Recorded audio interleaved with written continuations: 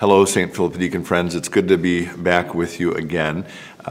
My wife and I don't watch a ton of television, but over the last year or two, or maybe three, I guess, we have watched a few British series. It occurs to me they've all been British on Netflix or Amazon Prime. Those have included the Great British Baking Show. We were way late to the game on Downton Abbey, but we did watch that. We loved The Crown. I think there's one season left of that. More recently, we have learned about a show that you may be familiar with called Call the Midwife, which I think, I have this correct, if I'm wrong, you can correct me in the comments below, is the most popular BBC series of all time. And as you might expect from the title, it's the story of some midwives in the middle to last third of the 20th century in a poor section of London. And so every episode, of course, is about the birth of one or two or three children. And those births, as you might also expect, are accompanied by pain and difficulty and challenge. But most of the episodes end beautifully. And it was occurring to me that it might be a helpful way to think about this pandemic that we find ourselves in right now, that perhaps we are in the stages, if you want to call it that, of giving birth, with God's help, to something new and beautiful. Now again, I've said this before, I am not saying for a moment by making this point that God intended this. I'm not saying it's a good thing that it is happening.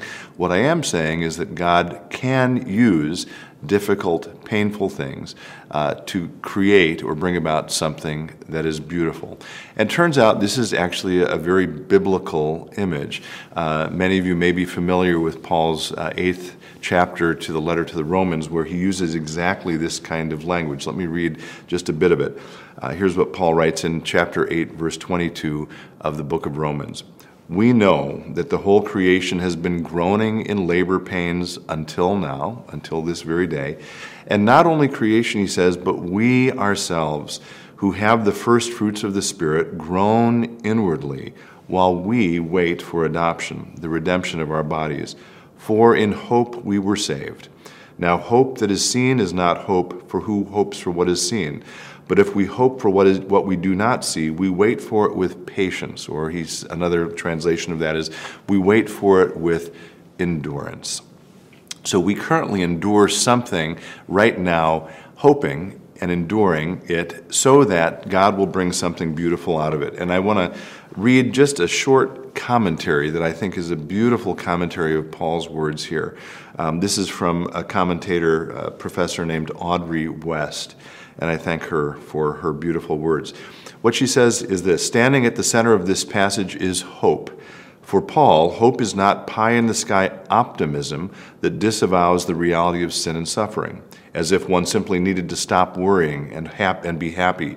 True hope, she writes, is born out of the assurance that what we see and experience, the groaning reality all around us, is not the end of the story. This is hope as a woman in labor hopes, breathing through the pain, holding tight to a companion, looking ahead to what cannot yet be seen, trusting that a time will come when this pain is but a memory. With you, I look forward to the day when this pain is but a memory, but I also look forward to whatever beautiful thing it is that God is giving birth to through it. As always, be well, stay in touch, and God bless.